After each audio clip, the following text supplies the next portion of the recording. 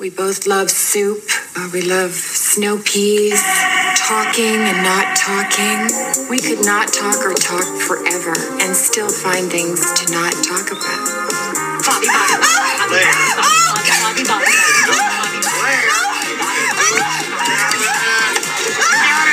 One of us is going to the boneyard. Are you making a pass at me, Mrs. Black? Oh, yeah, you can milk anything with nipples. I have nipples, Greg. Could you milk me? It probably is, Morton. It probably is. We're on a mission from God. Game over, man. Game over. Let me just pop in this 8-track, and you just give a listen and tell me what you think, okay? These are the ones. These are great. Yeah, those are really cool. Are they lizard? No, they're Italian. This business, this town, it chews you up, then spits you out. Why is it what you just said strikes me as a massive rationalization? Don't knock rationalization. Where would we be without it? I don't know anyone who'd get through the day without 2 or 3 juicy rationalizations. They're more important than sex. Ah, come on. Nothing's more important than sex. Oh, yeah? You ever gone a week without a rationalization? You see? You're stupid minds. Stupid. Some tears in a bucket. Motherfuckers.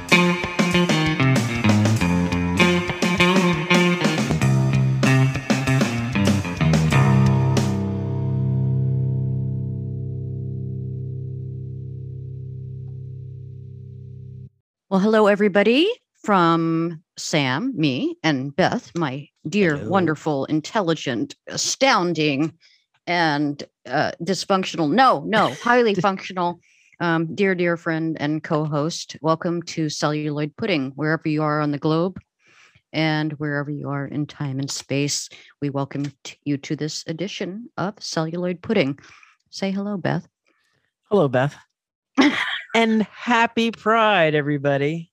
Happy Pride. We're a little late, but not really. Not really. We sort of put our toe in with Henry and June, I think. I think we did too. As far as same-sex attraction and polyamory and openness and exploring things. So yeah, I thought that was a nice little transitional film to do.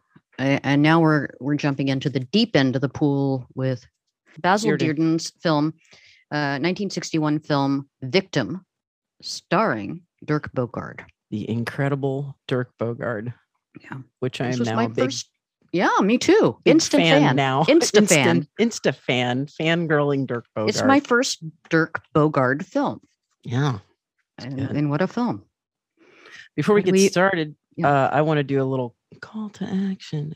Call to action. Yes. Please do check out our Instagram account, which is, I never know, is it Pudpod? Pudpod, P-U-D-D-P-O-D, which sounds crude, but isn't. It's sort of a short form of celluloid pudding. Well, if it was P-U-D, then it would be crude, but it just sounds Pudpod. It sounds Pudpod. Pods for your pud. Pud is not the same as the other word. It's all about the pudding.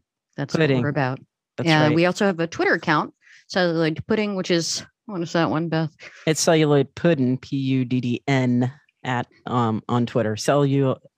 At Celluloid Puddin, P-U-D-D-N on Twitter. Yeah. And then we have a Gmail. Yes. And we will answer you. It's celluloid pudding, all one word, at gmail.com. Feel free to write us with questions and concerns. Yes. And complaints. We would love to hear some complaints. Corrections. Just based us, lambaste. In fact, you can use the DM and Insta also for that very purpose. Yes. But check us out. We like to have fun on Instagram, and we're both into dioramas. And we didn't do one for this, did we, Beth? That would have been. Oh, it might be coming. Yeah. Really? Okay. You're going to be editing, so it'll be my diorama You have more time. boy dolls than I do, and I mutilated my last one trying to make I have boy dolls that look exactly like Dirk Bogarde, so I'm excited. I think he might have been the model for Ken. I'm not sure. For the Chelsea boy doll, yes. I do think that Yeah. The Chelsea Boy doll. Yeah. So I had never heard of this film when you brought it up, Beth. 1961 Victim. Apparently it was a really big deal, though. I want to give a shout out to Steve Hayes, also known as Tired Old Queen at the Movies. He has an account on YouTube. I love his stuff. Yeah. He is an actor, performer. He's out, and he usually does sort of retro content, older films. Yeah. And I just enjoy his content, and his content is for the most part spoiler free, unlike our podcast. But he's been at this for a long time, discussing older films. So highly recommend him. If you look up Steve Hayes, Hayes, or Tired Old Queen at the Movies on YouTube. I'm writing it down. You'll find that he's got a ton of videos up there. If you like old movies, he's your guy. He's awesome. And some newer content too. Yeah. I'm going to check him out for sure.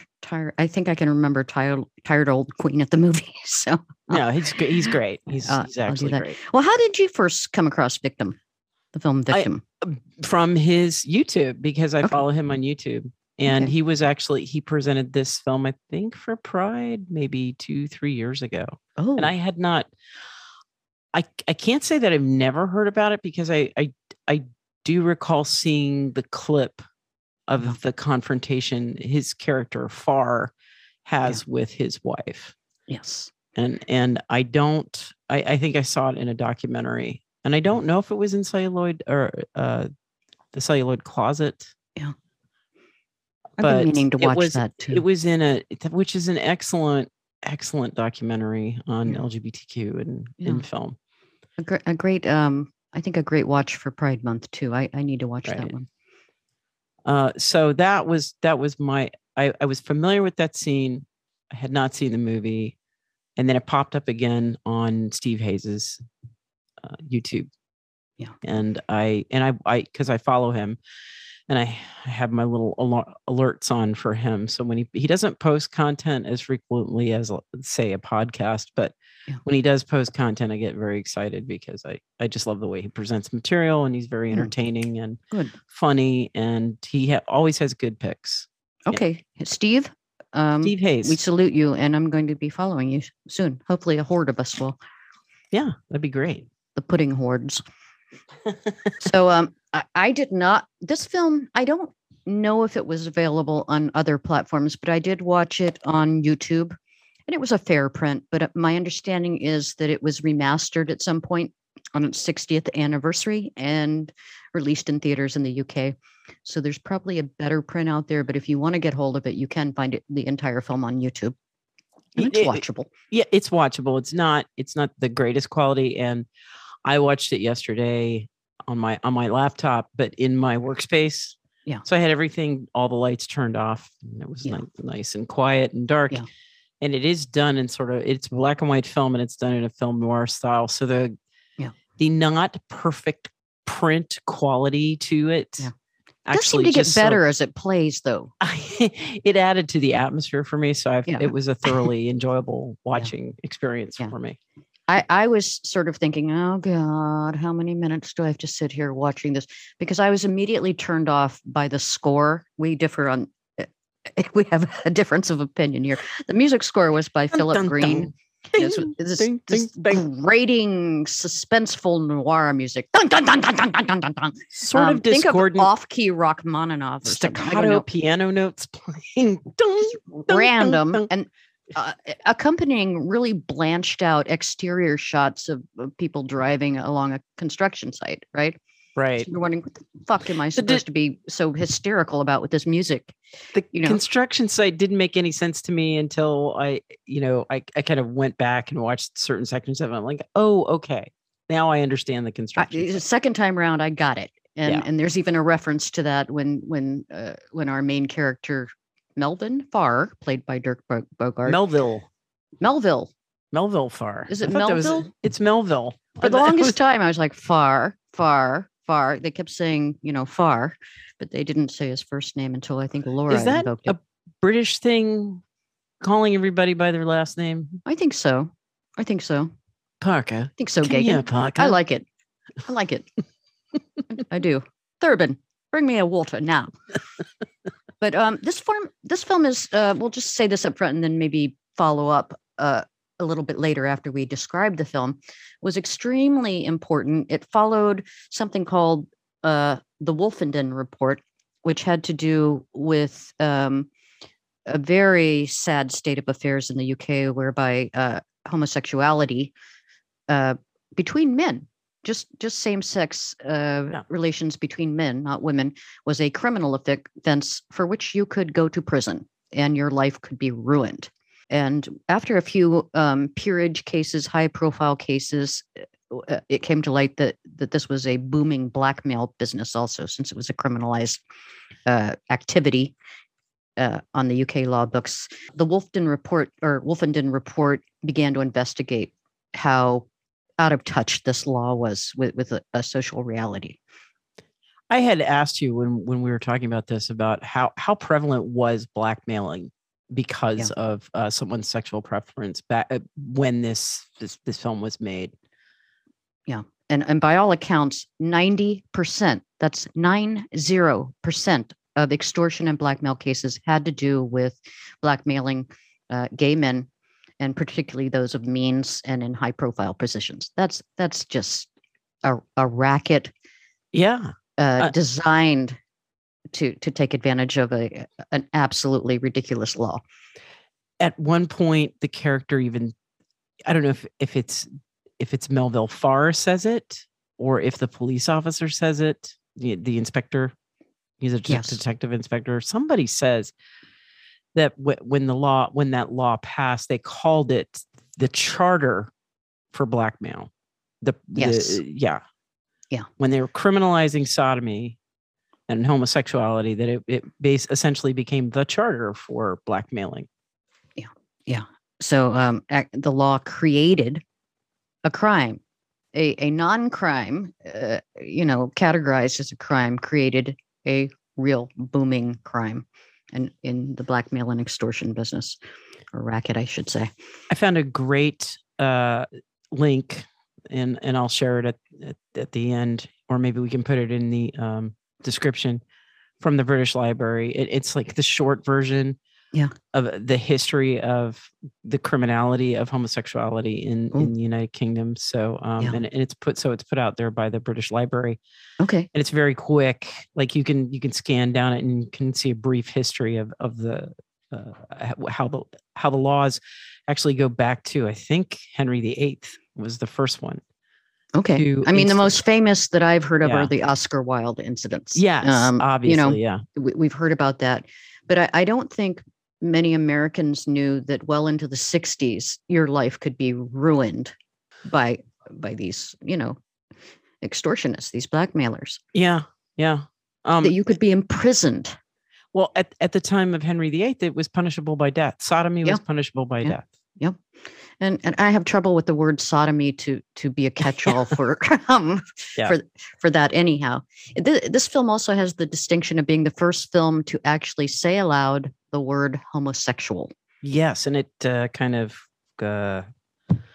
caused a brouhaha with the censors in the UK, didn't it? With the British censor, motion picture censor, I forget what it's called. The BFCC, their version of the British MPAA. Film. And the film was rated X when it came out in the UK, which is a little different from our X rating in that it just means adult content must be of age to watch. Here, when we see the X rating, we expect, something a lot more explicit. But it did receive the X rating, and I believe it wasn't until the following year that the MPAA allowed or theaters allowed this film to be shown in the USA as well. That was my reading or understanding of it. Yes, I think you got that. This film was instrumental some years later in it was already in the zeitgeist that this law needs to go away. The police knew it, the society, the cultural milieu, everybody knew it. But it wasn't until 1967 that they saw the Sexual Offenses Act, which decriminalized homosexuality. Interestingly, women were not implicated. Yeah. On the criminal or non-criminal side, only men. when I was reading that brief history, the only concern I saw was I think it was back in 1921, the House of I don't know if it's the House of Lords or the House of Commons. They started batting that around. Yeah.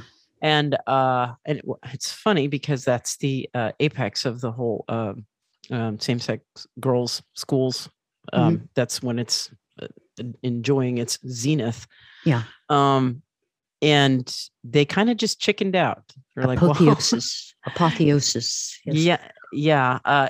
So the concern was, I'll have to look it up, but and then they also thought it's such a very, very small. The first concern was if women know about this, then they might be tempted to experiment with it. And then the other reason they backed off from it was they were like, well, it's just such a small slice of the community that's actually engaging this kind of behavior.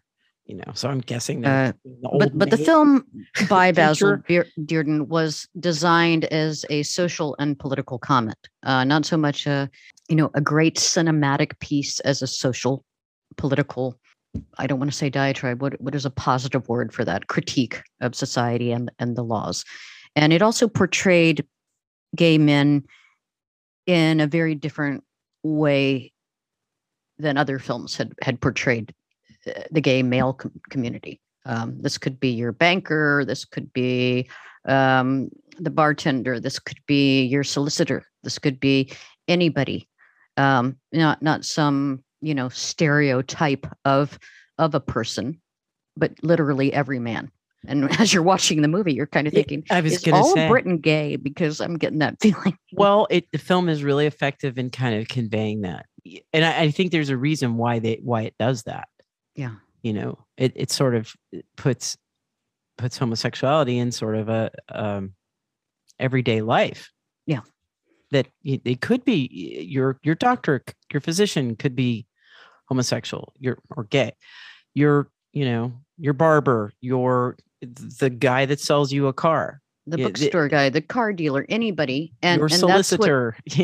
That's what upset its detractors as well. Is no, this is an aberration. This is abnormal. How can normal men engage in this horrible thing? And it was effective to show that, to make you kind of question that as you're watching the film, like, well, wait a second. Yeah. Would I feel any differently towards my physician? Would I feel any differently towards my teacher, or, my, like I said, my solicitor, my insurance agent? It makes a really good point by sort of turning that on its head, making people go, yeah. I know that the supporting behind the scenes production crew, we had the screenplay by Janet Green and John McCormick. They were a husband-wife team, heavily into activism and highly and acutely aware of the wrong that this law was doing to people, ruining lives, taking lives. She had worked with Dearden on a film. It says here, Sapphire. Is it Sapphire? And that was a race relations critique of society in the UK. It says Afro-Caribbean, let's see. Janet Green had previously collaborated with Basil Dearden, the director, on a British social problem film, Sapphire, which had dealt with racism against Afro-Caribbean immigrants to the United Kingdom in the late 1950s. Okay. So kind of cutting edge, good stuff. Yeah. And I guess Dearden was comfortable with edgy or progressive material. Clearly. And doing a little digging, the co-star for Dirk Bogart's character, Melville Farr, is his wife, Laura. Just call him Farr. Mr. Farr. Just go British and call Councilman him by Farr. Sylvia Sims, also an activist and heavily engaged in the protection of civil rights of those who were gay. She had been in a production with John Gielgud when he came under fire, and somebody in her own family had committed suicide because of these barbaric laws. So even though she comes across as the sort of, gentle wifey in the film, she was heavily active behind the scenes. I did not know that. I thought that was really, I was excited to learn that I was excited to learn that all of these folks, including Dirk Bogarde himself, were in their own way, even though Dirk Bogarde was, you could accuse him of, well, no, he lived a closeted life. I don't think he saw it like that. I think he saw it as protecting his lover. Yeah. We used to talk about this, right? Yeah. Your microcosm. Yeah. And so he's protecting his microcosm. The people that matter to him, his life and his livelihood. Yeah. And it's not biting the hand that feeds you. Also, I think he had been portrayed before victim only in these sort of matinee idol films where he's sort of the heartthrob and the good-looking guy who doesn't have a lot of substance necessarily to him, but is charming and good-looking and easy on the eyes. A number of people had been offered the role, his main role in the film, declined because they felt it might be a career killer. And Dirk Bogarde said, "Absolutely, I'm on immediately." From my reading. Yeah, I mean, for him and it's a brave portrayal. It really is. Yeah, and he does. I'm not saying that the other actors don't do an excellent job, but for the lead role, that actor has to be a very strong, compelling performer, and he carries it off. It does. And there's a lot of classism that maybe flies under an American radar, but certainly he's the upper echelons. He's a barrister, and he's been nominated or elected to become part of the Queen's Council, which is about the very top of the pyramid. If you're a barrister in England, there are only some 10% of barristers who reach the Queen's Council level, and that person is appointed by the monarch herself. How do you know this, Sam? My mother is a barrister in England. Tell our audience how you know this. Got this on I know good, this because I asked my mother. My mother is American, and she studied and practiced law here for many years, and then went and married a British man who I quite like, named Pat. And she had to read law, they say. It sounds so benign to read law, but it really jumping through hoops and serving tea and curtsying and pulling your bangs toward, your higher ups. So she read law, didn't want to be a mere solicitor, wanted to be a barrister. So she got in with the Venerable Gray's Inn, and she became a barrister, has the wig and the gown, and that's really high court that you're dealing with at that level.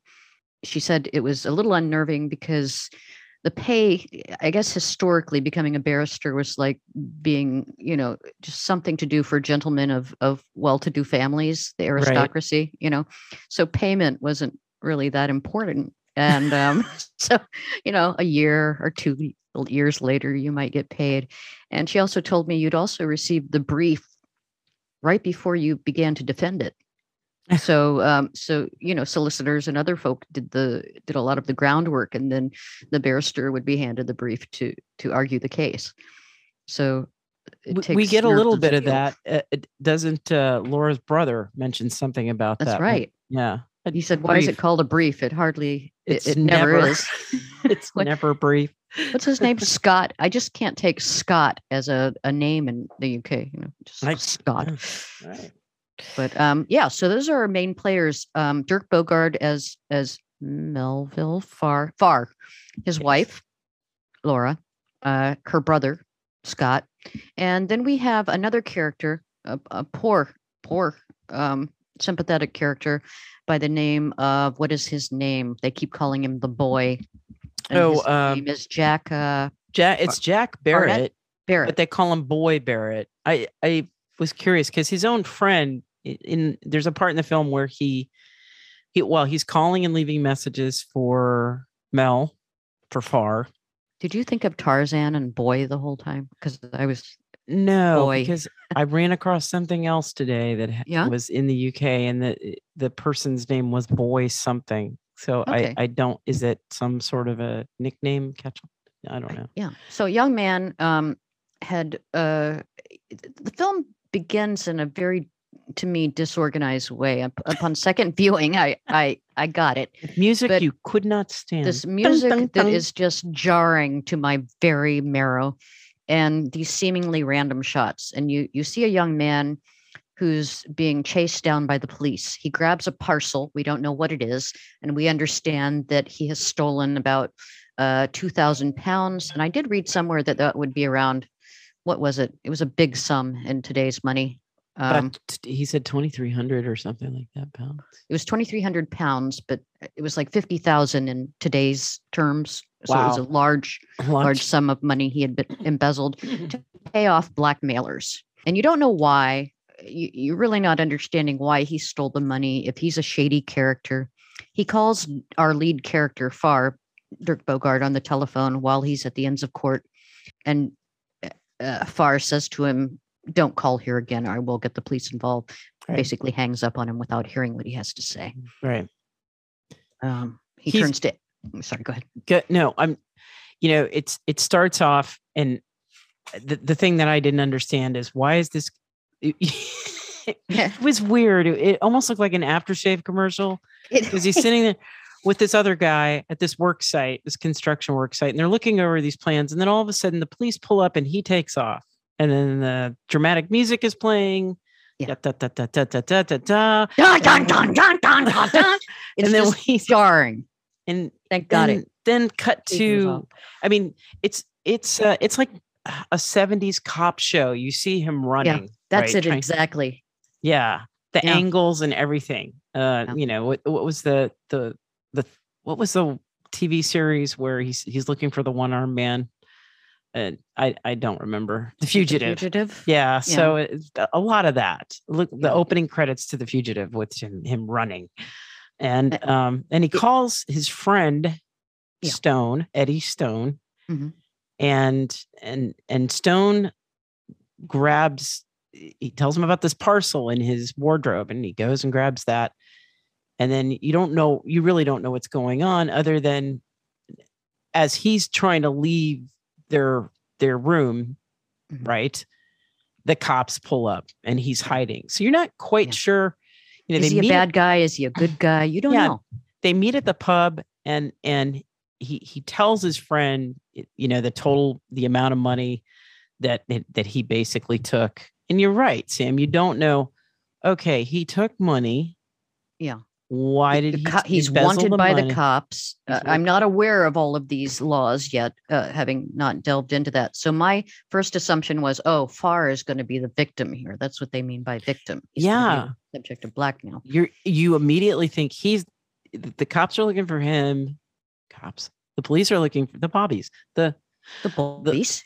The police are looking for him because he's the bad guy and he's been embezzling. But then when you see him with his friend at the little table in the pub, he just looks so vulnerable. So you're like, okay, what's going on? I have sympathy for him.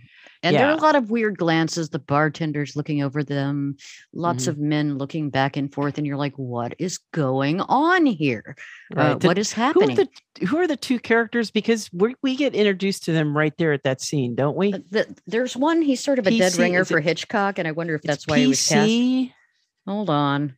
It's Mickey is the younger guy sitting next to him. They're clearly a couple, right? An older gent and a slightly younger gent. And they just have these sort of dry, witty comments throughout the film. And we'll get into what they're about too. Is it PJ, HP, JP? I think it's HP. Okay. I think it's HP, and Mickey is his partner. So there are a lot of these sort of red herrings, like whodunit kind of thing. Like, who's a bad guy? Who's a bad guy? You don't know. And he has this bizarre sort of way of staring at the room, but his eyes, he doesn't blink. It's just weird. And he's either got fantastic hearing or he's reading everybody's lips, the conversation, and he's picking up pieces of conversation. Yeah. They both are. It's weird. And a lot happens in that pub, right? That seems to be one of the main sets for the film, is their local. What happens next? I think my note says Barrett trotting through town to meet with men for his big money problem. Booksmith, car dealer guy. What is happening? What is happening? I'm writing this in real time. We kind of get introduced to. It goes back and forth. The edits the edits go back and forth. Yeah. And that's a little confusing in the beginning because you're thinking, well, okay, now we're cut to a scene with Farr and his wife, Laura. Okay, they seem happy, idyllic. At some point, we do get introduced to the detectives that are looking for Barrett. They kind of go, once they've gone to Barrett's room, the rooms he's letting with Eddie, I guess, they go back to the station house, and you kind of see, I don't think we ever learned the name of the inspector, the detective inspector. I know what the subordinate is Birdie, I think his name is. Yeah, Brady. And then there's Birdie. like a sort of chief of police. And I thought it was very nuanced, the dialogue in the police department, because you would expect in this year, in a film noir, that they would be sort of the hardened, police squad out to clean the streets. And Birdie, being the younger policeman, has a bias, this firm prejudice against these men. And his superior says, "Hold on a second, no, let's live and let live," kind of thing. Yeah, he's like these people are being exploited. Yeah, because and in fact, he's the one who tells us this true statistic: 90% of our blackmailer cases are because these poor guys are being extorted. Now, in the meantime, Farr, our distinguished barrister Farr, is we see him go to the club. It's a men's, his men's club. He's having lunch, drinks. One guy hits him up. I love how shall we have a drink before court? Just let's all just live that way because that seems civilized. One guy's hitting him up for donations or something like that, or a fundraiser, and the other guy's hitting him up for something else. And in the meantime, we find out that Boy tries to get a hold of him there at his club. He doesn't take the call. He says, "I'm not in." And Boy starts making the rounds, and the first one is with bookseller, Mr. Harold Doe. And I now know how to make a proper pot of tea, English style. Milk first, always. I know, but I loved it. I got so wrapped into that. He has a cozy for his teapot. Bottle of milk. Now I know what a tea cozy's for. What did you think? I got so excited watching this man make tea. I'll crochet one for you. I don't have a teapot, and I got what? How barbaric! I got even more excited to discover that this stainless steel that they made electric kettles. Yeah. I mean, we have a kettle that we boil water with. Well, at least you're halfway there. I know what to get you for your Christmas gift. But I just went, oh, it's a tea kettle that you plug in. Yeah. Yeah. And then I saw the tea canister, Sam. Mm-hmm. I think we have the same. I don't know if we got it from Teavana or if was that a particular brand of tea? I got so thrilled. I'm like, wait a minute. I didn't notice the tea canister hasn't. It was Twinings or one of those. If it's the same tea brand, they haven't changed their packaging in over 100 years. Well, which the film's not that old, but I got thrilled. It was very lovely. He says, "I'm just making tea, and it's a lovely, lovely, civilized ritual to this very day. I can tell you." We should all learn from them. But we're led to believe, it's pretty clear that the gentleman who owns the bookstore, Harold, had a tryst with young Boy at some point. Boy left. I guess they left on bad terms. Jack/Boy is in real trouble, but Harold says, "Come back to me when I'm in a better mood," or something like that. When I'm in better humor. It's worse than that. He says, "You sound like you hate me," and he said, "Good guess." But he does, as Boy leaves, say he does say, "Come back when I'm in a better mood," or something like that. Like Harold, it's not a clear cut. Harold needs to use crest whitening. I will say that. Well, he's British, and I don't know that the teeth were that bad, but the teeth were definitely stained. Tea-stained teeth. And he has this sort of no-nonsense stereotype bookseller, librarian, school marm employee also. And I forget what her name is. Oh, I don't remember. Harris, Mrs. Harris, Mrs. I don't have that right.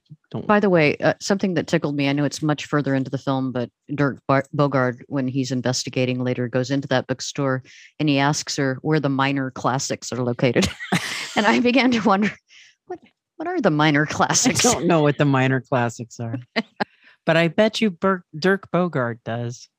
I bet so too. I felt like I don't know anything. I didn't learn anything. What are the minor classics? I swear, after we wrap up the conversation on this film, I do want to touch on his life. He is just like one genius guy, creative guy, not brave, a pretty Barbie as they set him up in Hollywood. Yeah, brave man, incredibly brave man, probably an extraordinarily intelligent man. I was just fangirling over him. Yeah. Jack meets up. He meets up with his dear friend Eddie, and I think Eddie's girlfriend, who does not like him solely because of his sexual orientation. Yeah, right? I had interrupted you because we pointed out that through this whole beginning of the movie, Barrett's trying to contact Parr all these different places, and then you had mentioned he starts jumping to he goes to the bookseller. Then he goes to try and find another friend to get a ride, right? Yes. And at the auto there's club? the car dealer guy, and it's Right. a high-end Rolls Royce sort of showroom. And he asks him for a ride to another county, or I'm not exactly sure where he's headed, but he wants to leave the country, and he doesn't have a cent. These blackmailers have completely extorted He wants him. to get to a post or the coast or a port to where he can maybe get on a steamer and get work that way. That was a really good scene. Between Frank is his friend. I don't remember Frank's wife's Frank. name. Okay. It was Blonde Frank. woman. Is that with the Yes. young blonde woman? Okay. I had written it down. Now I'm getting confused. 'cause Frank Frank looked Jeffries. awfully similar to Eddie then. Okay. all right. Frank Jeffries, he just sort of runs into him. He goes by one of the guys that hangs out in the pub along with Eddie. Yeah. Is named Phip. And he works at the car dealership, the Rolls Royce car dealership. Yeah. It just so happens that Barrett also knows him. And the reason why he goes to the dealership is he wants to get a lift. And he says, no, just, get a truck, get a lorry, get a lorry to take you out there. That'll do you. Just sort of everyone is brushing him off except for his dear friend Eddie. Who he gets stands by him. Dropped off in some town and just runs into Frank Jeffries, who he happens to know and who's also married. But then the wife is none too pleased. She's just an awful bitch. And she says something like, why can't he stick with his own sort? And there's a lot of language like that throughout the film, which is jarring to hear in our awakened state here in the 21st century, to hear this kind of hatred, being spewed just as a matter of course. Yeah, she uses that, stick with his own kind. Why does he have to? Yeah. And the man says to Boy / Jack, it used to be witches, at least they don't burn you. So everyone, I think that's one of the first clues we get. One of the things I noticed about that scene,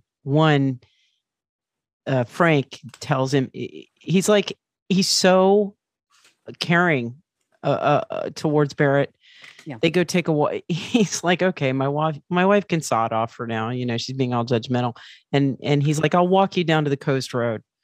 I can't give you 20 quid because that Barrett's like, can you give me 20 quid maybe to take a bus or something? Yeah. And he says, I can't tonight, but I can get it to you. I can wire it to you in the morning. He's like, you do that? And he's like, yeah, of course. And he's like, I'll walk you down to the coast road. And he's like, unload, get it off your chest. And then you find out like there's this little transition and you can tell that Barrett has told his whole story and has been truthful about it. Yeah. And Jeffries is his friend Frank is like, well, if that's the case, you're pretty much hosed, buddy. That's a bad situation you're in. Yeah. But he even encourages he doesn't judge him. No, yeah. He doesn't. He encourages him. He's like, look, if you go to the police, I'll go with you. Yeah. He's a good guy. Frank is a stand-up guy. You want to know what an ally is? Yes. An ally is Frank, God damn it. Yeah. Not his wife so much, or girlfriend, or whatever that tardy little bitch was. But I do think there was this little bit of a thing because then we see Frank and his wife getting ready for bed or whatever just after that. Yeah. And it's sort of like they make this point like Frank is heterosexual and Frank is a friend of Barrett's and Frank does not judge. It can happen to you. You might know somebody. You might know somebody. Your best friend. Be like Frank. But he does have to appease the woman, his wife or whoever she is, and say, you have to realize he's searching for something like what we have. Right. And he's not getting it. And that seems to appease her because she falls into his arms. There is a scene cut to Farr's home life, right? Yeah. Within all of this, before the police station. You brought that up because he says something really crass and mean. He's going on about a case. Well, no, he's there with Laura's brother, Scott, right? And his son is just gone off to school. Right.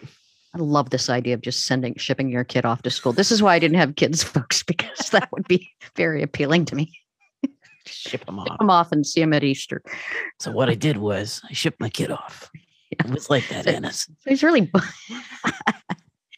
so he's really bummed about that, and Melville is trying to cheer him up, and they mentioned that Melville's Farr's wife Laura works with, I'm not sure what, troubled children is how they put it. That's how they put it. Yeah, troubled children. Yes, she's taken on, and she seems to be quite good at it. So he's not lassoing her in to be the wifey or anything. She has some agency and goes for it. And there's a wonderful scene. He's sort of talking about a case where the wife's taking everything, and he said, "What a bitch for taking it all." And I thought that was pretty progressive, like pretty greedy bitch, ballsy, greedy bitch. Like, that seemed more shocking than the word homosexual to me. But I don't know if it was progressive, but you get this, I don't know. I took from it. It's like, oh, he's your typical upper crust British prick. Yeah. But he makes it clear that he has a talent for the law. Yes. And he wants the good guys to win, whoever's in the right to win. Yeah. There's a case in the very, very beginning where the ministry or something is, there's a major that has some land and they want to take his land, I guess, to use for some sort of housing. And he's like, no, the law is clearly in his favor. And he's getting hosed by the Ministry of Development or whatever. Yeah. And he's like, I just want to stick it to him, So he's, I don't want to say he's cocky, but he's very confident, Yes, very confident. And he has that I've been born with a silver spoon kind of, affect. When he's alone with Laura, I'd like to read a piece from The Guardian that was released on the 60th anniversary of the film that I disagree with strongly. They portray Sylvia Sims, who plays Laura, as a patient, sweetly delusional beard of a wife with whom he has no children, and it's a detail left for us to ponder. So others have accused that marriage of just being a sham. And I do not get that impression at all. During this scene, after the brother leaves, Melville asks Laura, "Do you love me?" And she says, "I do love you." And it's very, honest and earnest. And then they have a passionate kiss that does not seem to make her a beard of a wife.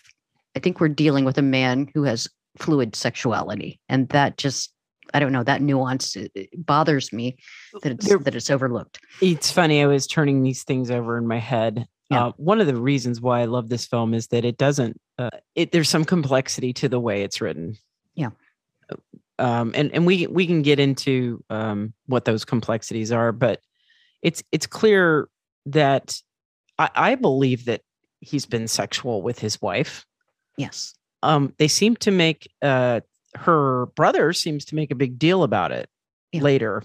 And we can talk about that when it happens. But I like the complexity.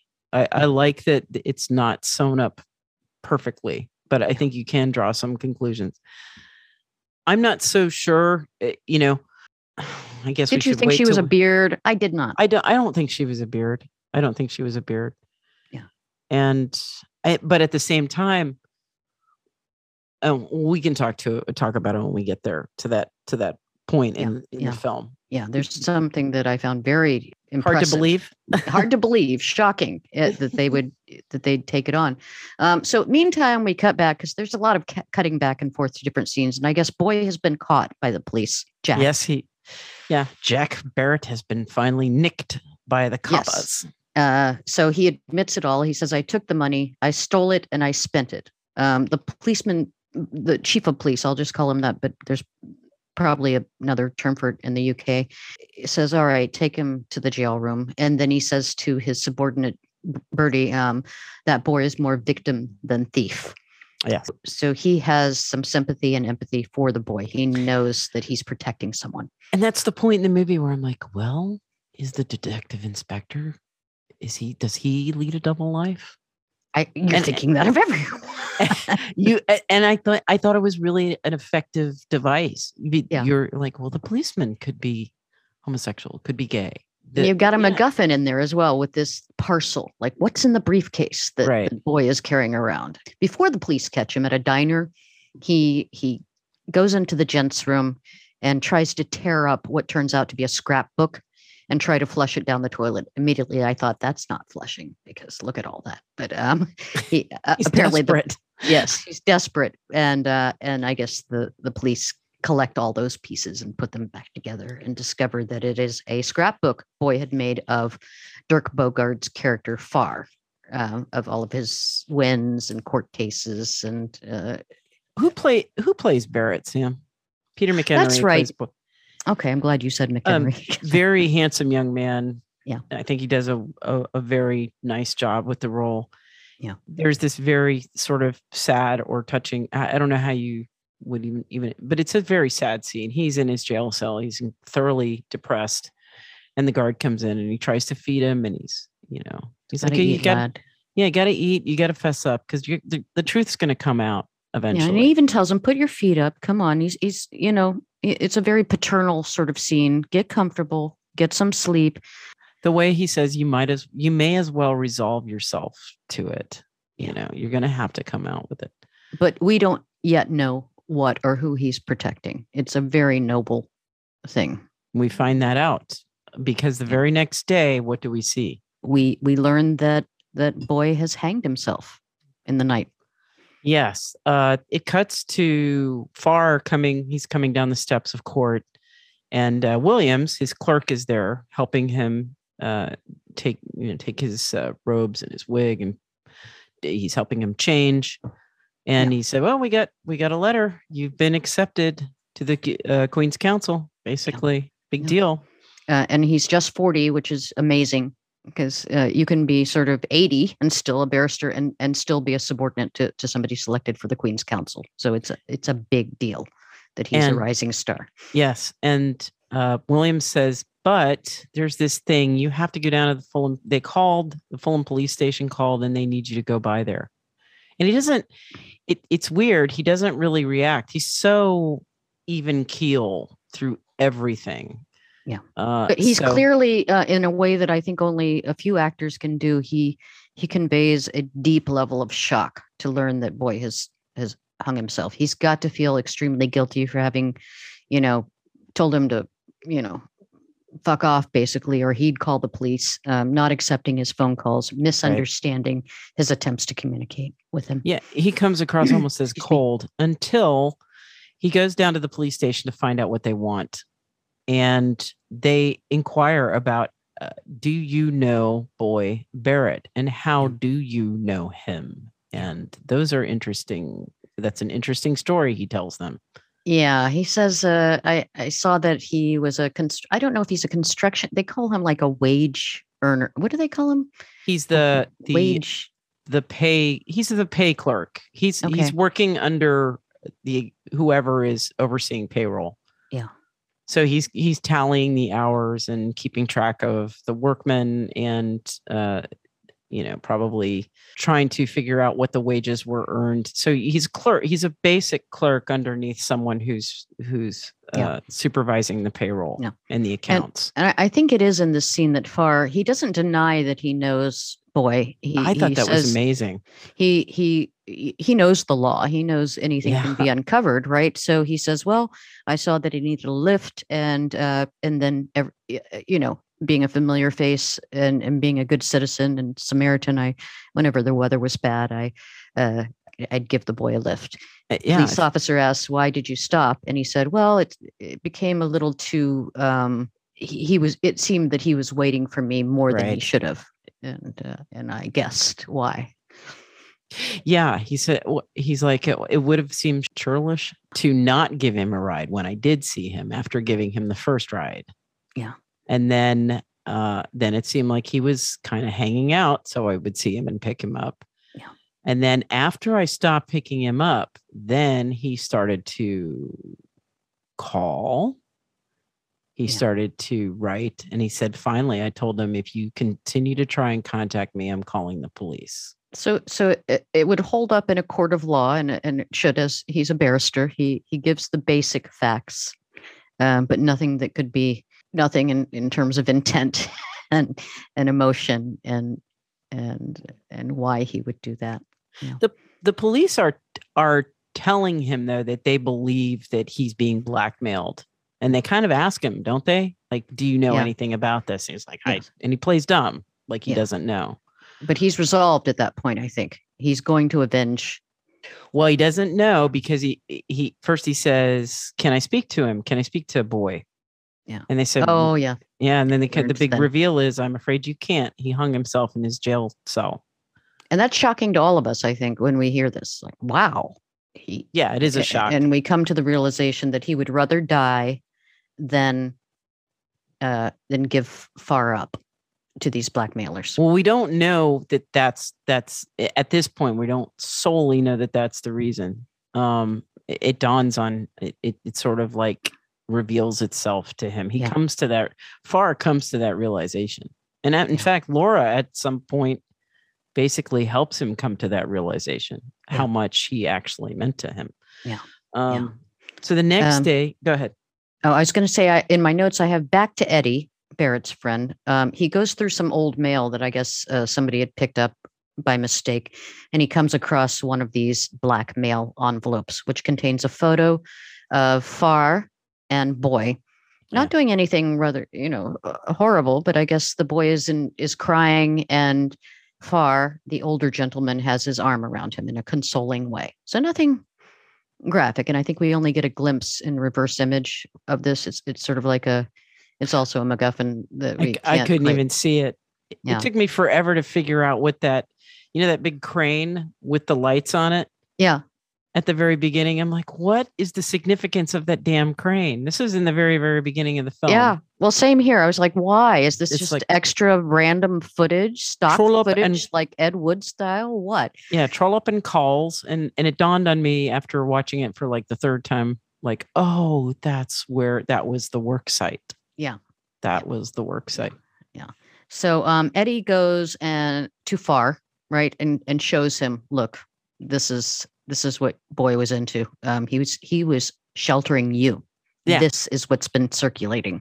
Yeah. He was trying desperately to get the negatives back, and he was being squeezed, and this is a whole racket.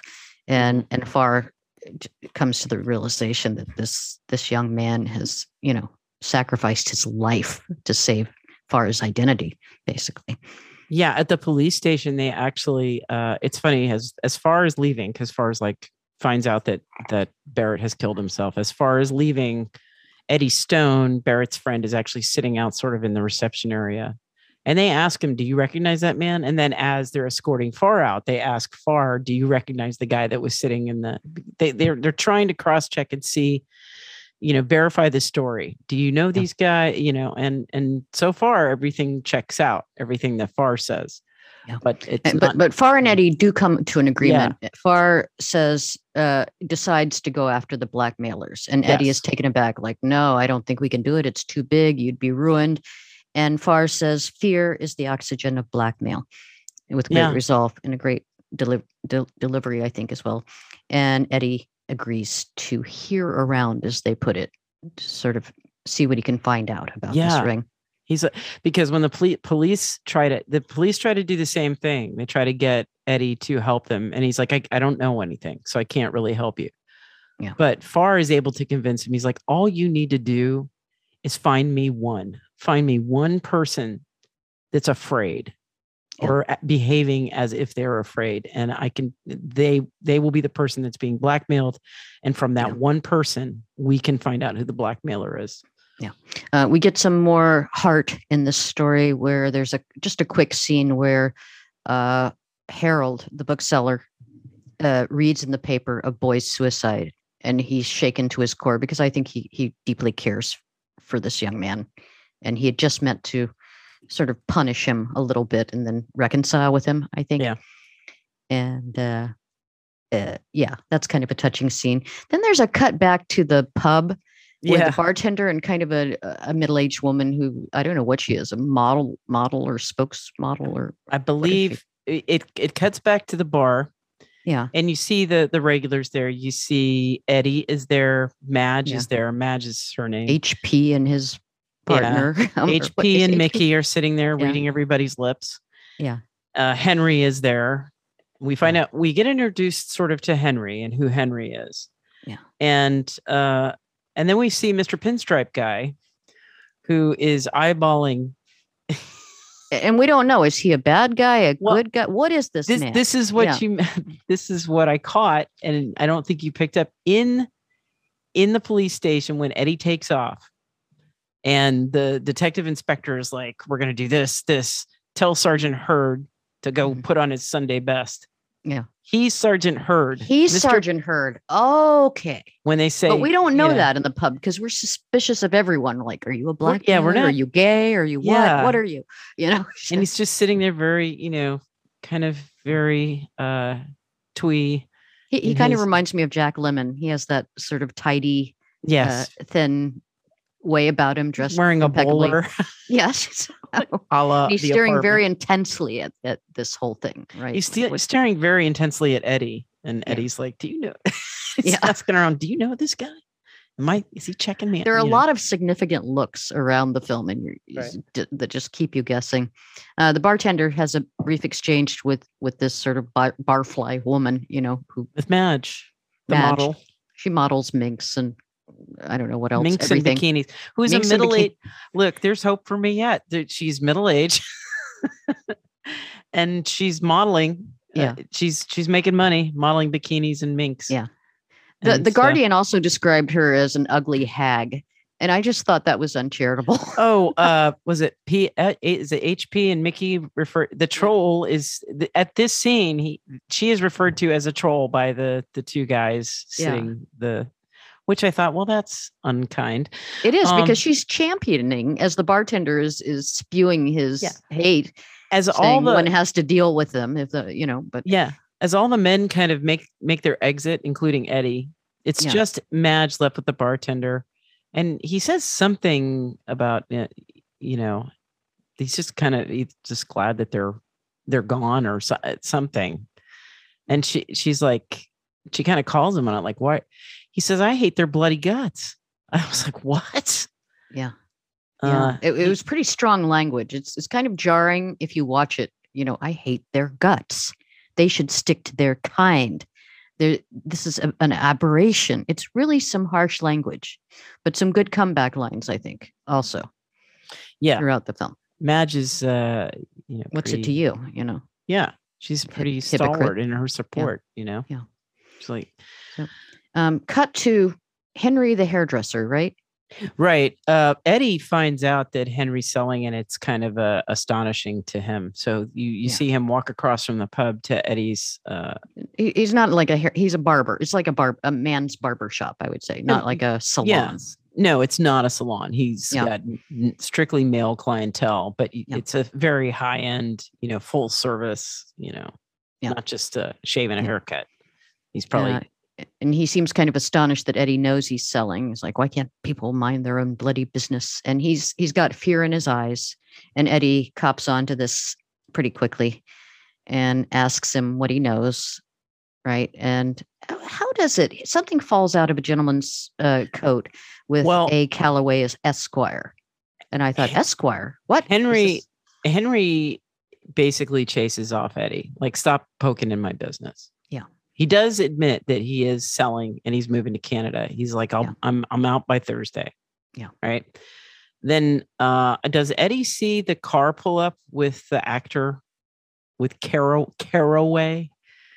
Is that what happens? I can't understand how Eddie knows to tell Farr to check out Henry. Yeah, he's a very well-heeled man. He gets dropped off as Henry, the shop owner, is taking his coat. An envelope falls out, and it just so happens that it's identical to the other blackmail envelopes. They're very specific size and type. All of these blackmail notes. And I'm curious because did Eddie see that? Yeah. Was Eddie gone yet? I think that's what tipped him off he saw that envelope fall on the floor. Yeah. So far, however it happened, and I think I'm going to have to watch this film yet again. It really bears viewing and reviewing, right?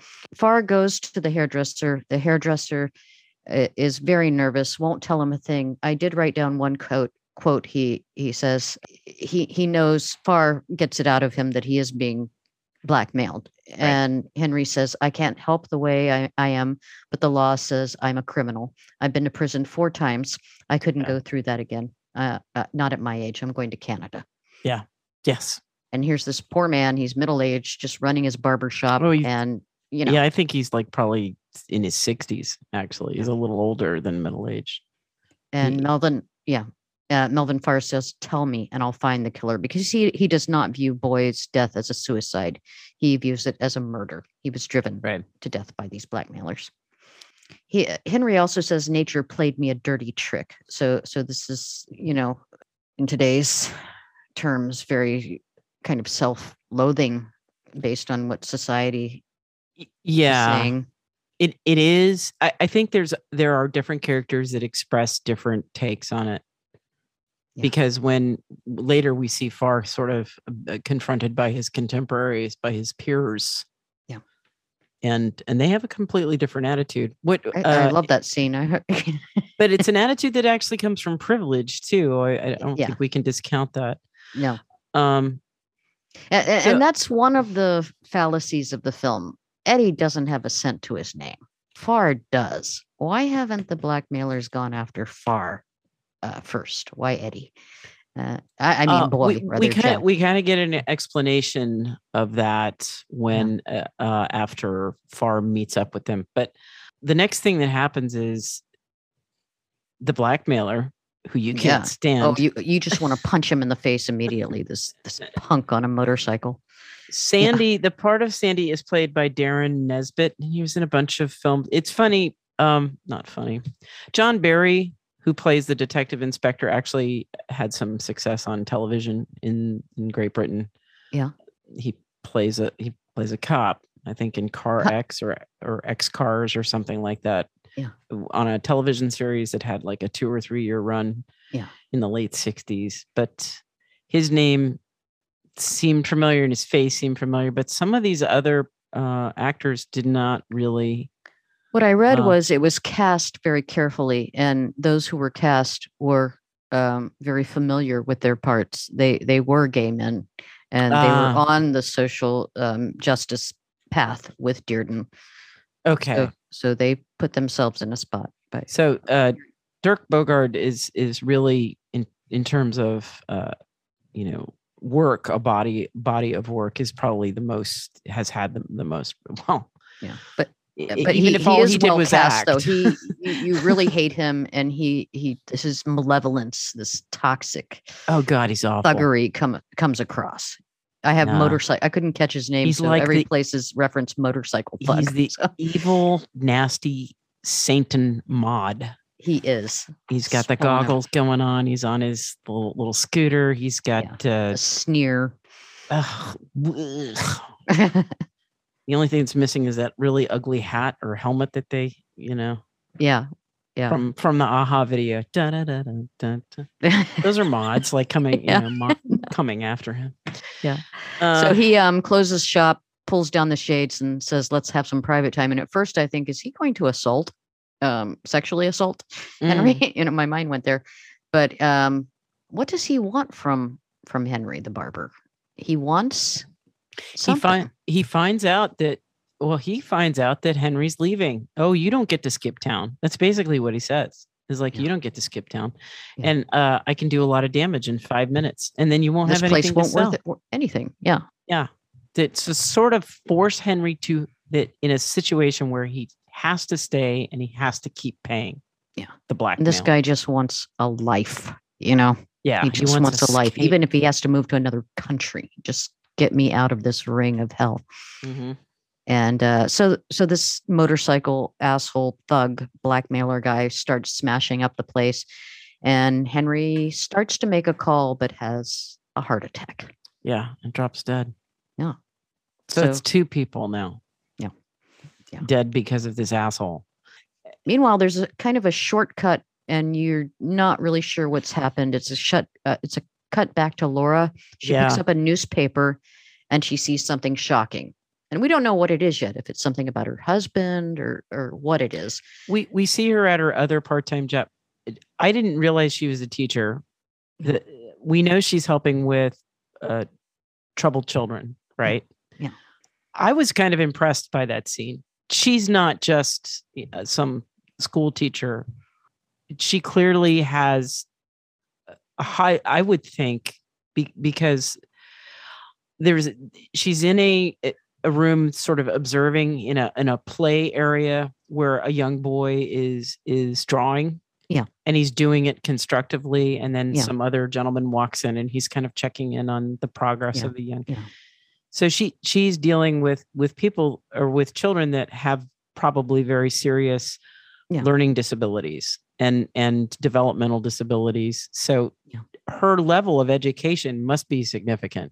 It must be. And I think, I don't recall if they say how they met, she and her husband, Farr, but she has a great deal of compassion. She has a very progressive sense of justice. I think she knows about her husband's proclivities, his sexual orientation, I should say. Proclivities would be more appropriate for those in 1961. And she does her outreach work with at-risk youth. She is more than just an adornment for his life and his career. She is a woman of substance and intelligence and accomplishment on her own. Yeah. That's how I took that. But she kind of picks up a paper and it's like, ooh, okay, what is that? What did she see? Yeah. And then it sort of cuts to Farr and Eddie in a coffee shop. Oh yeah. The next day. Yeah. And I think it's revealed there that Henry has, does Eddie tell Henry or Farr rather that Henry has died of a heart attack? Yes. And Farr is, he doubles down. He's really going to find these guys. That's 2 deaths that they're responsible for now. Farr asked him about, they found Henry with with a phone receiver in his hand. And then he says, my housekeeper got a strange phone call last night asking about a caraway. Yeah. And he said, and he's like, Eddie, does that name mean anything to you?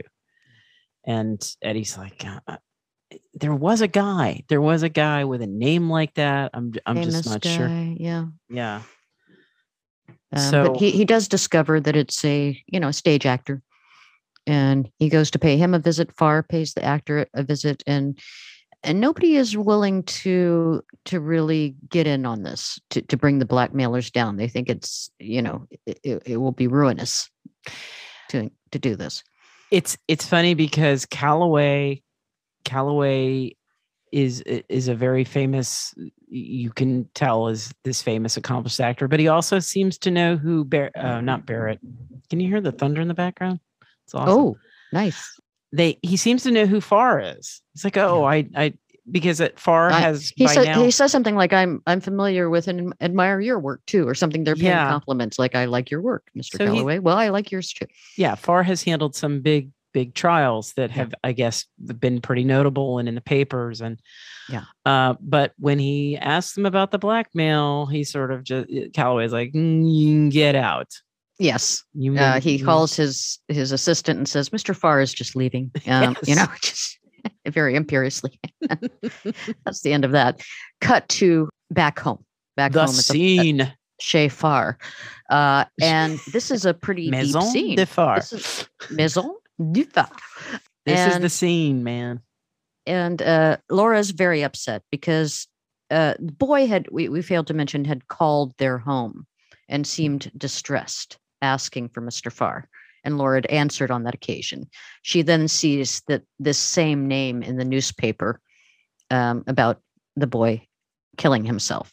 So she questions her husband, how is this related to you? Is this one of your cases? What is this? Farr tells her about the scrapbook. Well, she asks him about the scrapbook. Does she? How does she know about the scrapbook, though? No, she does. He does tell her about the scrapbook. And he shows her the incriminating photo. He's very upfront with her. Does he show her the incriminating photo? I have. Farr shows her a photo of Jack crying outside the temple. That depicts the two of them. She apparently knows from past experiences, and Farr says, "I stopped seeing him because of the famous line." She wants to know, what is your deal with it? I thought I was enough when we got married. There's two things that happen in this scene. Yeah. One, we find out about Stainer. And two, we find out how Farr has sort of negotiated his sexuality in his life and in his marriage. Yes. We learn that Laura presses him about Boy and says, what was your real involvement with it? And it comes to light that she's aware of his fluid sexuality. She knows of his college days and a very intense relationship he had with a fellow student. That student, Stainer. Do we have another name? I don't know. I think there's a Philip Stainer. Okay. Was also deeply in love with Farr. Farr felt that he couldn't. We're given to understand that he felt that he couldn't cross a physical line with his suitor, and that young man kills himself. Right. Yeah. So she's like, this is the second person that's killed himself over you. Yeah, I thought I would be enough. I thought, and I don't think she's rejecting his sexuality. I've read some sort of nasty reviews that say she's just a beard. She wants to change him. She views it as a sickness as well. I don't think so. I don't think that the actress who was an activist would have signed on to do the signed role. On to be that role. I didn't catch that either. Here were the questions. So many questions. Yeah. Are we to believe, because there's a scene right after this where he meets up with his peers, the more people that are being blackmailed. Yeah. And they kind of call him. Scene. Yeah, it's a great scene. And they kind of call him on his sexuality and his history. And he's like, yes, but I've never acted on it. Yes. Right. And I don't know whether or not was that to appease the British censorship board, I don't know whether or not to believe that. But on the other hand, and this is why I do like the sort of the nuance, the complexity. Yeah. At this time, I imagine being sent to prison for 10 years for your sexuality. Yeah, being in love. Yeah. For something that you cannot control. And here's a man with the highest office in the land, the law running through his veins, and he's, there were asked to put some of these people in prison. I guess it wouldn't go to that level, probably, but there were people that were probably for centuries living extremely repressed lives and not being true to themselves. So I can see it either way, I guess, is what I'm trying to say. I could see him as actually omitting what actually transpired between he and Boy. I feel that through today's lens, it couldn't have been so many rides with nothing but chasteness. But we can't see it through today's lens. I know that's presentism, and I reject presentism. So we really can't. And to think but is it a virtue to decline his own impulses? That's not a virtue to me either. So. In his class, the denial of the self of your baser desires. Yeah, that's But I think what he finds out, he's kind of shocked to learn that colleagues he's worked with at the ends of court, he mentions the blackmail case and wanting to bring it down. We'll get to that. Oh scene, yes, Laura. We haven't finished that with Laura, and Laura just wants to know am I enough? Is there a sideline that are you not satisfied with what we have?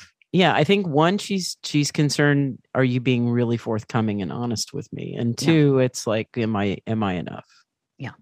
And she presses him because he just wants to sort of be done with it. It's done. Nothing happened. I promised you something and I've stuck to that promise. Right. And she keeps pressing him. And his line is, I stopped seeing him because I wanted him. And apparently this caused quite a ruckus with the Did you hear me? Film. I wanted him to want someone. Apparently all the pearls were clutched and gasps and, the detractors of the film just, they couldn't believe that bit of dialogue was in there. I had desire for him. This film caught so much shit compared to another film that deals with the very same subject that came out the same year. We'll talk about it later. Oh yeah. It was so hard to pick films for this month. One got accolades and the other one, got so much shit. So, and one of the reasons I read why is because this takes the subject matter to another level. Whereas, I don't know, some parts of society viewed it as aberrant behavior just at a physical level. This film pointed out that there were nuances and depth and love and affection and camaraderie and friendship and, it's more than sex. Yeah. Deep caring as well. Laura says, you don't call that love? Yeah. You wanted him? And I don't. How does he respond? And the book, the scrapbook. Yeah. He says, oh, it's hero worship. Really? It's just hero worship? That's all it was? Wouldn't you call that love on the boy's part? Is implied. I think not stated. The very next thing we have is the confrontation with his peers. He's actually, he had gone to see Calloway. Calloway is like, get out. And then he's summoned by, is it Mandrake? Mandrake I didn't catch the name, but his venerable peers, all older, Farr is about 40 years old. And I'd say they're maybe in their 50s, closer to 60. Yeah.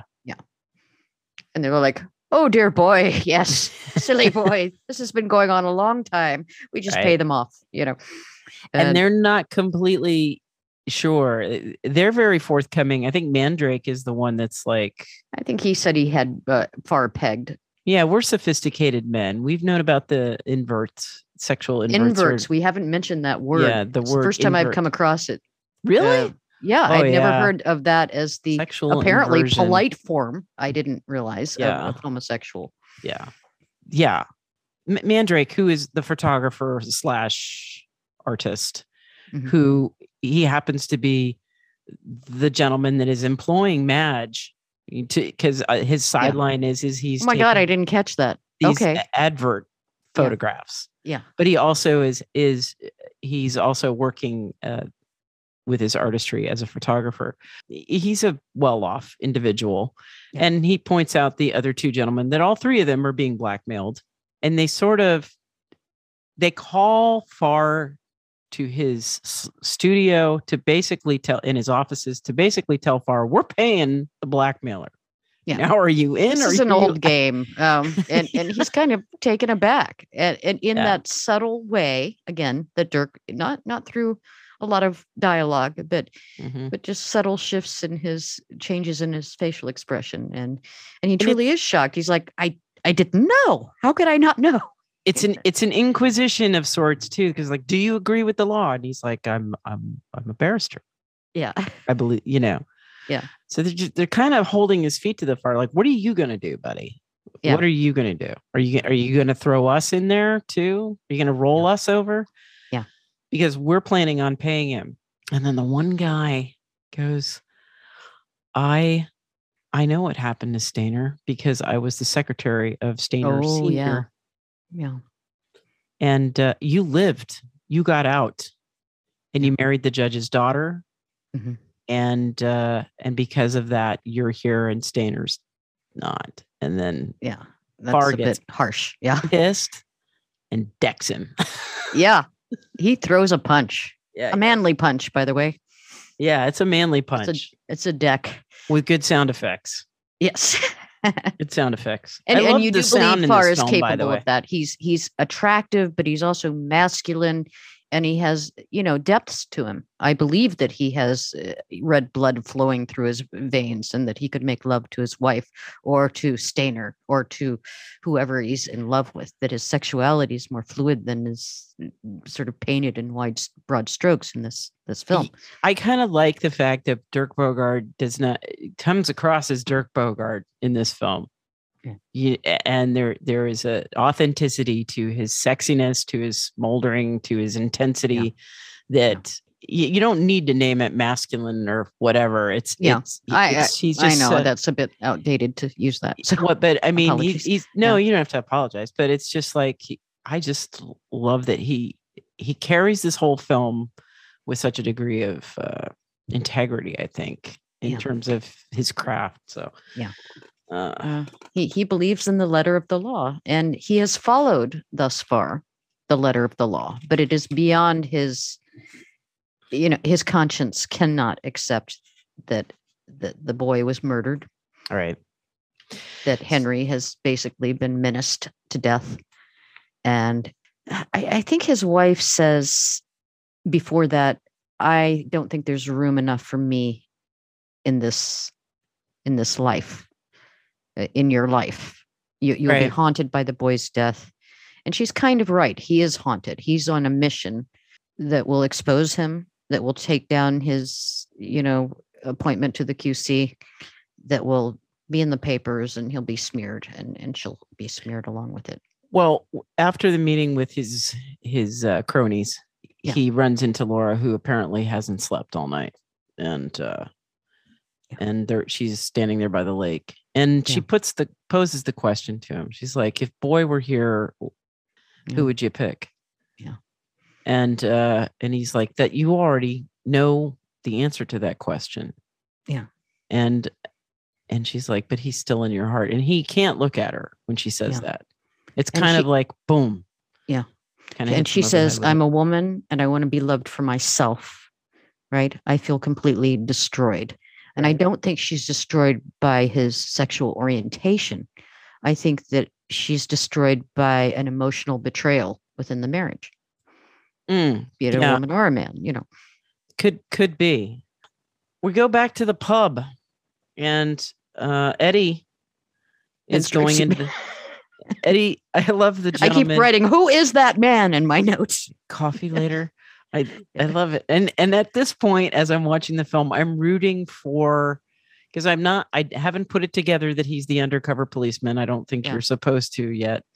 But I don't know if he's pining after somebody or lurking. I'm like, figure who him is out. this guy? I'm kind of shipping him and Eddie together. I want to see them together.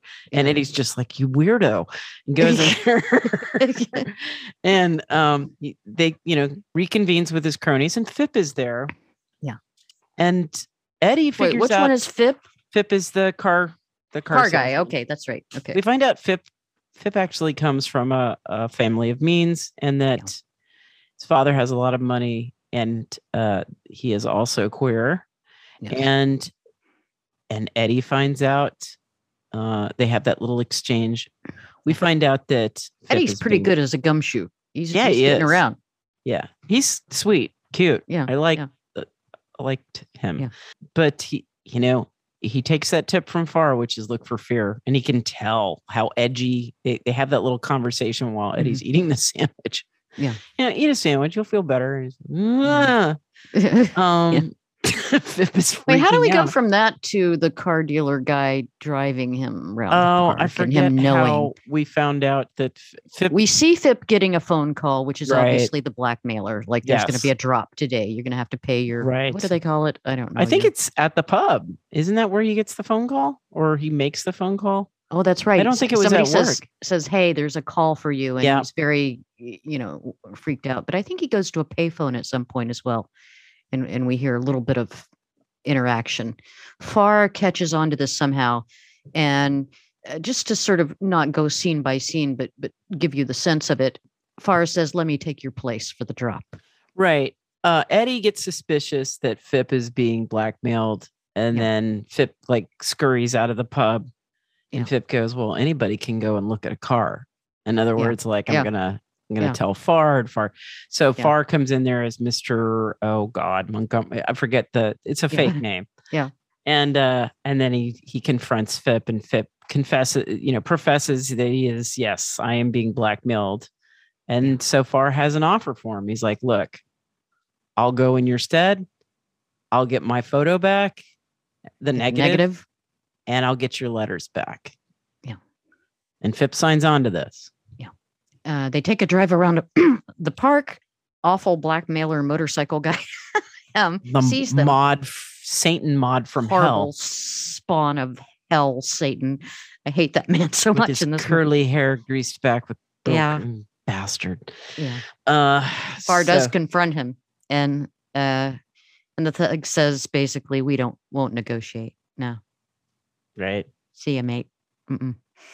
But Farr makes, and this is what he sells this to Phipp. He's like, look, I know what my bank account has. Yeah. I'll get him back. I'll negotiate him back. And that's sort of the tack he takes when he meets up with the blackmailer later is like, just give me the price. Just tell me what the price is. And we have a quick cut back to who we assume is the puppet master of all this blackmailing, the kingpin, right? Sort of laughing and saying, "Oh, we've got them." And we assume he's talking. Is that that's motorcycle guy again? That's motorcycle guy. Yeah, he's reclining there. He doesn't have his little goggles on. He's got the camera pans to a print of the statue of David, which, is our signal. Found that interesting. Like, this is code for he's probably a homosexual. Yeah. Like, why would that was a cheesy moment in the film, I thought. What was that telling us? But to go back to your question about why not just go directly to because they don't blackmail Farr directly. He says in that conversation with his cohort, who we don't know yet who his cohort is, he's like, I think we can press him, but not too far. In other words, he's still a barrister. Yeah. There's no telling what he might do, but I think if we name the right price, we can, I think they must be aware also. I don't know on the books what it looked like, but blackmail might have been the greater offense, technically. Yes. But I do feel like he's sort of like going, if we hit the right number, we can score a nice sum from this guy on a one-time thing. And then he giggles. He's like, "Oh, that's a great idea. We'll do that too." And then what happens? Yeah. Then we have the scene cut back to Laura, and she's outside of her house, I guess near the garage, and somebody has written in big, angry, whitewashed letters, "Farr is queer." And of course, the word queer in these days was a pejorative term. It wasn't used in the way that we use it now as a sort of positive umbrella term for many things. And she's shocked by this. Scott, her brother, comes. I think that's Scott, her brother, right? Yes, that's her brother. Comes up and says, Scott, find something to do, buddy. Why are you always hanging out over there? His boy leaves and he's just got nothing to do now. Good. I guess he's a solicitor, right? He must be a lesser man of the law. Oh, I think he's just another barrister. He doesn't say he's a solicitor because he's got a real case he's handling at the beginning when we're introduced to him. But she does have a rather frank talk with him. It's just as shocking to me as the other talk between Mel and Laura in its openness. And she basically tells her brother, "I was aware of his," I put, bisexuality, even though that is not a term that's used or alluded to. Right. He says, "Have you found real love, Laura?" And she said, "I married him knowing everything about him. I can't stop loving him." He gets really indignant about, how dare he? You were only 19 years old. And he's like, well, she's like, I love him and I'm happy. But then he's like, that's not what I'm talking. In other words, are you being sexually fulfilled by your marriage? Which I'm like, guys, I think that was code for sexual fulfillment as well. You And know, I sex- feel like there was evidence of But chemistry and this obsession with you're not being fulfilled as a woman yes. if you are not being You're one thing filled or with another children thing. and- There's no nuance, no spectrum. right. And I think not only the disapproving faction of I don't know, heteronormative Yeah. people at the time, but also people within the gay community still have a tough time with that particular option, right? Bisexuality, it being neither fish nor fowl. Not, I hear from people within the community who are identify as bisexual that they, could be more accepting. Yeah. I just found it interesting that he's like, you're just not being fulfilled as a woman. Yeah, her brother is saying this, and she defends herself, and she's much smarter than her brother, I believe. I think so too, and I think she's a more evolved soul. And you know what? Again with the portrait of marriage thing, but yeah, she's clearly fulfilled in her love that she feels for her husband. Now, I don't know about the bedroom department, but much ado is made about the fact that they don't seem to have children, and nobody brings it up. Really, it's just the reviewers who do. It's sort of insinuating Where are the that they're kids? not having sex at all. I'd like to tell you all that I have no children. It doesn't mean a thing. Yeah, I don't buy that at all. I think they have been physically intimate, and I think they're a professional couple, and she finds fulfillment in teaching these kids, these at-risk kids. So they're clearly fulfilled with their marriage and their careers. Yeah. So judge ye not, fuckers. Yeah, really, motherfucker. So then somehow Pinstripe guy and is at the bookstore, right? At Harold's bookstore. And this is the scene where Farr goes in and asks the employee woman, where do you keep your minor classics? And I've written in large letters. What are minor classics? Why haven't I learned this? I just stopped the movie like, what are the minor classics? Is there a section? I'm not even sure I know what the major classics are. I thought I did. Maybe they were only minors. I don't know. Holy shit.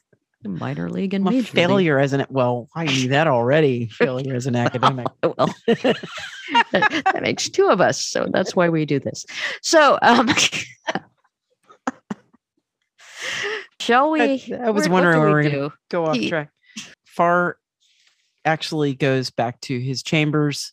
Yeah, and he's met there. He's resigned himself to I'm going to do this. I'm going to meet up with this blackmailer.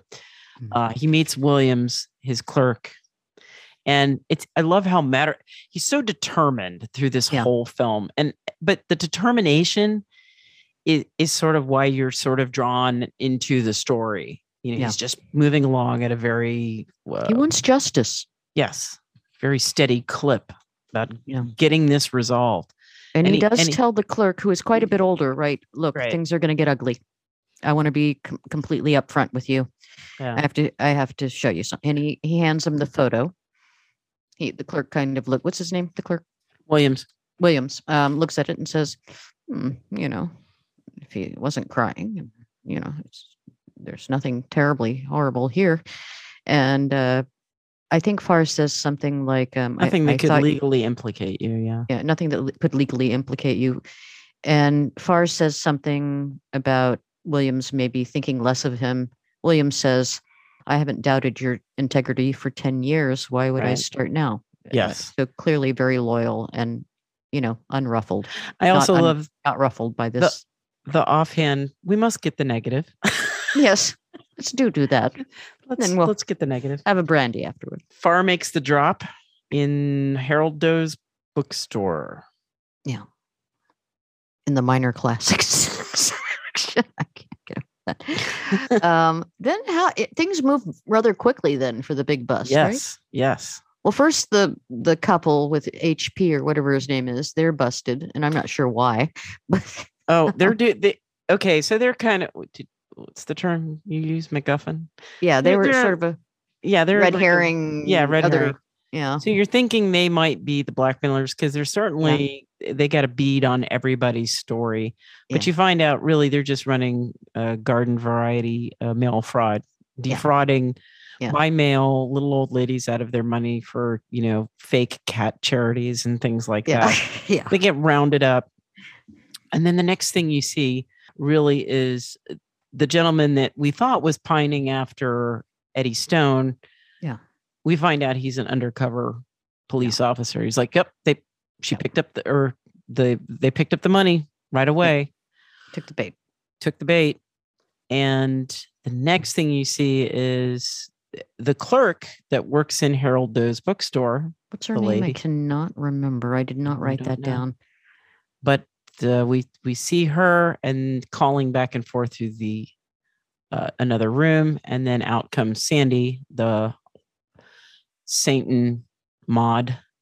Well, I don't know who's more satanic now. I don't know. Female employee who's I think really he's hateful. Though. There's something about that guy, even though he's rather handsome, creeps me the fuck out. He's very sleazy. Sleazy is the word. And the big bust is made. Farr goes home and expects Laura to be gone. But she's there. And he very touchingly says, look, I'm going to follow this through. I know there's going to be a lot of publicity. My career might be wrecked, and I don't want you to have to sit through that. And she says, I love you, basically, and I have the strength to be here when you need me, when all of this is over. And this was my kind of like, why aren't you staying through the whole thing? But I appreciated the fact that he says, no, I don't want you here for the ugliness. I don't want you here for the, and when I saw that, I'm like, oh, that's just his way of like scooting her off and out. So he can come out and go to Fire Island and no, but it's not that at all. He really does love her. He is concerned for her. And he's like, when there will be a time when this is all over with, where I will need you. And she says, need, that's a much bigger word than love. Yeah. And I know you didn't necessarily. Was trying to decide if that was okay. Is it a bigger word? It's a big word. Need. A child might need you, and you might feel loved, but I just don't like all of these, boxed in identity issues. And I do think you love who you love, or you can if you're a certain way, and be it male, female, whatever. She says she feels stronger. Yeah. And maybe that's really all the resolution that her character needs, which is no matter what comes from this. And we have to give the writers credit for not saying something simpy like, I'll stand by my man. No matter what. She says, I think we're going to split up or whatever. I mean, there's an economy in the dialogue that I appreciated. Yeah. That was one of the things I loved about the first season of Killing Eve. There's this great, one of her friends, Bill, who also works at MI6, is happily married, has children, but he's also gay. Here's our portrait of a marriage. I love that. I just don't think that's a one size fits all scenario. So it does, in that regard, the film leaves that open, I think. But sometimes things are left open and it feels just kind of dark or stagnant or not hopeful. Yeah. And I liked the way this ended. The only negative thing was that he burned the picture. So why was that negative? Like, I think it was him saying, I'm not going to lust after somebody else. I'm going to settle it with my wife. He didn't keep a memento of his affection. That's how I viewed it. But some people could interpret that as I'm going to shut the box and put it aside and erase it. Erasure. Or am I going to deny my... I don't know. I'd like to see them have a deeper conversation about that. But well, should we read him as being bisexual and that it's really a question of not his sexuality, but his fidelity? I think it is about his fidelity. That's what I get from it. I think she's smart enough and has enough support to leave if she felt like it wasn't real love. I do. And I think that his kisses I would say show passion. That marriage is doomed. I mean, unless they go to an open marriage. But as we know from our constant theme, Portrait of a Marriage, it's a tall order. It's not a theme that we're seeking to provide everything, though. But it's seeking us out. It's haunting me. So. God, I can't wait till summer blockbuster. In the summer, we're just going to focus on goddamn blockbusters. It's going to have fucking, monsters and shit. Oh, God. No other motive but to kill humans or. I really enjoyed this film. It was pleasurable to watch, and I liked the film noir aspect to it, and I even love the music. And and I thought you're wrong there. Yes, and Otto Heller was the cinematographer. I don't know what other films he's worked on, but that name is really damn familiar. So I'd have to look that up too. The interior shots, particularly those where Dirk Bogarde is the subject, were beautifully lit, beautifully shot. I thought the external shots not so much. Exterior shots, I should say. There's some great documentaries on Dirk Bogarde, but. Just to share with you, he's an incredible man. He's written memoirs, best-selling memoirs, like something like 6 novels. 6 novels, some journalistic, compendium of his journalistic work as well. He was, and he had a distinguished World War II service. He served both in the European and the Pacific theaters of war. He was first conscripted, but then later at the age of 22, he joined the Queen's Royal Regiment in 1943. It's been noted in other books about the war that he worked as a specialist for the Air Force units in interpreting aerial photo reconnaissance information.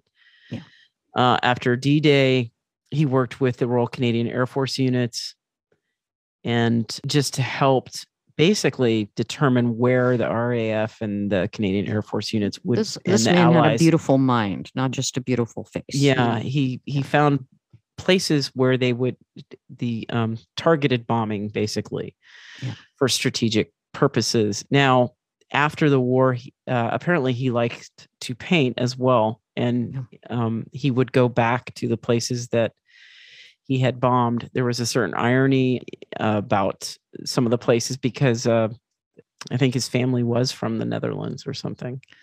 We had a Van der, which usually means a sort of upper class level in those regions. If you have a Van or Van der, and I can't remember his real last name. It was Dutch sounding. Hold on, what was it? But while you're looking that up, also, Bogarde was one of, this is under his Wikipedia, Bogarde was one of the first Allied officers to reach the Bergen-Belsen concentration camp in Germany in April 1945, an experience that had the most profound effect on him, about which he found difficulty to speak for many years after he could speak on it. There is a brief excerpt, an account of that encounter in his Wikipedia, and I'm not going to read it because it is it's gut-wrenching. And a lot of what he shares from his wartime experience is gut-wrenching. So, but this is a man of depth, intellect, experience that no one would wish to have, really. Artistic, incredibly brave in his wartime service, brave in his life too, I think. Yeah, he had a long-term partner, and let's see, that would be Anthony Forward from 1949 to 1988 till his death. He was Forward was another actor, but had sort of put his own career aside to manage Dirk Bogarde's career. Yeah, as his life partner. And I think from the moment he accepted Victim, this is what I read, he promised himself that he would stop with the matinee idol fare. And and most notably, he portrayed a gay man in Death in Venice, the much celebrated Thomas Mann work made by Visconti. Visconti does not have an untarnished reputation, but I did not know that he was in the film Darling opposite of Julie Christie. Oh, and she won an Oscar for that. And I just saw now I need to see that movie because I love Julie Christie, but she won the Oscar for that role, and I just saw the clips. I just looked at the clips on YouTube. I'm like, oh God, now now I have to watch that. This whole incredible. thing has sent me down a Bogart, rabbit hole. I need more. Such a contemporary style to his performances, timeless. But in Christie, I mean, it's just a totally different generation of actor, and man, he's great. He's really great. The feeling of that film is so contemporary compared to this film. Yeah. And he just fits seamlessly in it. Yeah. We recommend Victim. We recommend it for Pride as a good starting point. Mm-hmm. We recommend it on its own merit as a wonderful socio-political treatise that helped informed an act that would decriminalize homosexuality in the UK. And also Dirk Bogarde in 1967, yes. And that was the 1967 Sexual Offences Act. Although there was some small print in that act that suggested that same-sex relations between men should be kept behind closed doors and in private. So they weren't quite there yet. Right. By the way, his full name, before we're caught here, Derek Jules Gaspard Ulrich Niven Vanden Bogard. So I can see why he shortened it a little bit. Yes. Dirk. Yes. So Dirk. I don't know if that's the diminutive. Well, this is where we kind of wrap this up. I wanted to correct last week's episode. I said something about Gus Grissom and that it was the Mercury rocket. It wasn't the Mercury rocket. It was the Apollo 1 mission where so Edward Chaffee, Gus Grissom, and I cannot remember the third astronaut's name, but it bothered the hell out of me. That was bothering me too. I'm glad you looked it up. Saturn rocket was the rocket that was used, but it was the Apollo 1 mission. But it was confusing to remember if you haven't seen it lately, because it was mostly about the Mercury 7 crew, right? So yes, that was later. And also, I don't assume that, I was like, we should just have brothels next to gay bars. And I was like, what does it say about my opinion? It just came out so wrong. No, I understood. For that. I'm just as prurient as you. Apparently, it's just brothels and to me would be better places to hang out after work. Better than Cheers or your local Bennigan's. Yeah, I would assuming they want to be there and are not made to be. Yes, Yes, so I don't want people to think that. No, but anyway. Well, guys, please take care of one another. And I love that they say that in the film as well. The brother says to Dirk and Laura, take care of one another. Sam, what are you watching? Real quick. What the hell am I watching? I watched something. Beth, I have no idea. I'm blanking out. What are you watching? I have no idea.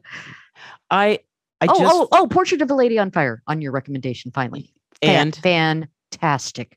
Oh my God. I wish we would cover that for Pride, but maybe we will somewhere. Well, we don't know yet. We're just going to keep it real and tell you that we don't really know yet what the other 3 movies we will be covering. I have watched or finished Under the Banner of Heaven. Fantastic series. For folks that are in the know about the series Broadchurch, to me, it's the closest. It's along the vein of excellence of. Okay, that's a high bar. Broadchurch and probably Mayor of Easttown, really good. So, beautiful people out there, be kind to each other. Rewind. Watch something different. Read something new. Out of your comfort zone. We love you. Take care of each other. And be proud. Be proud.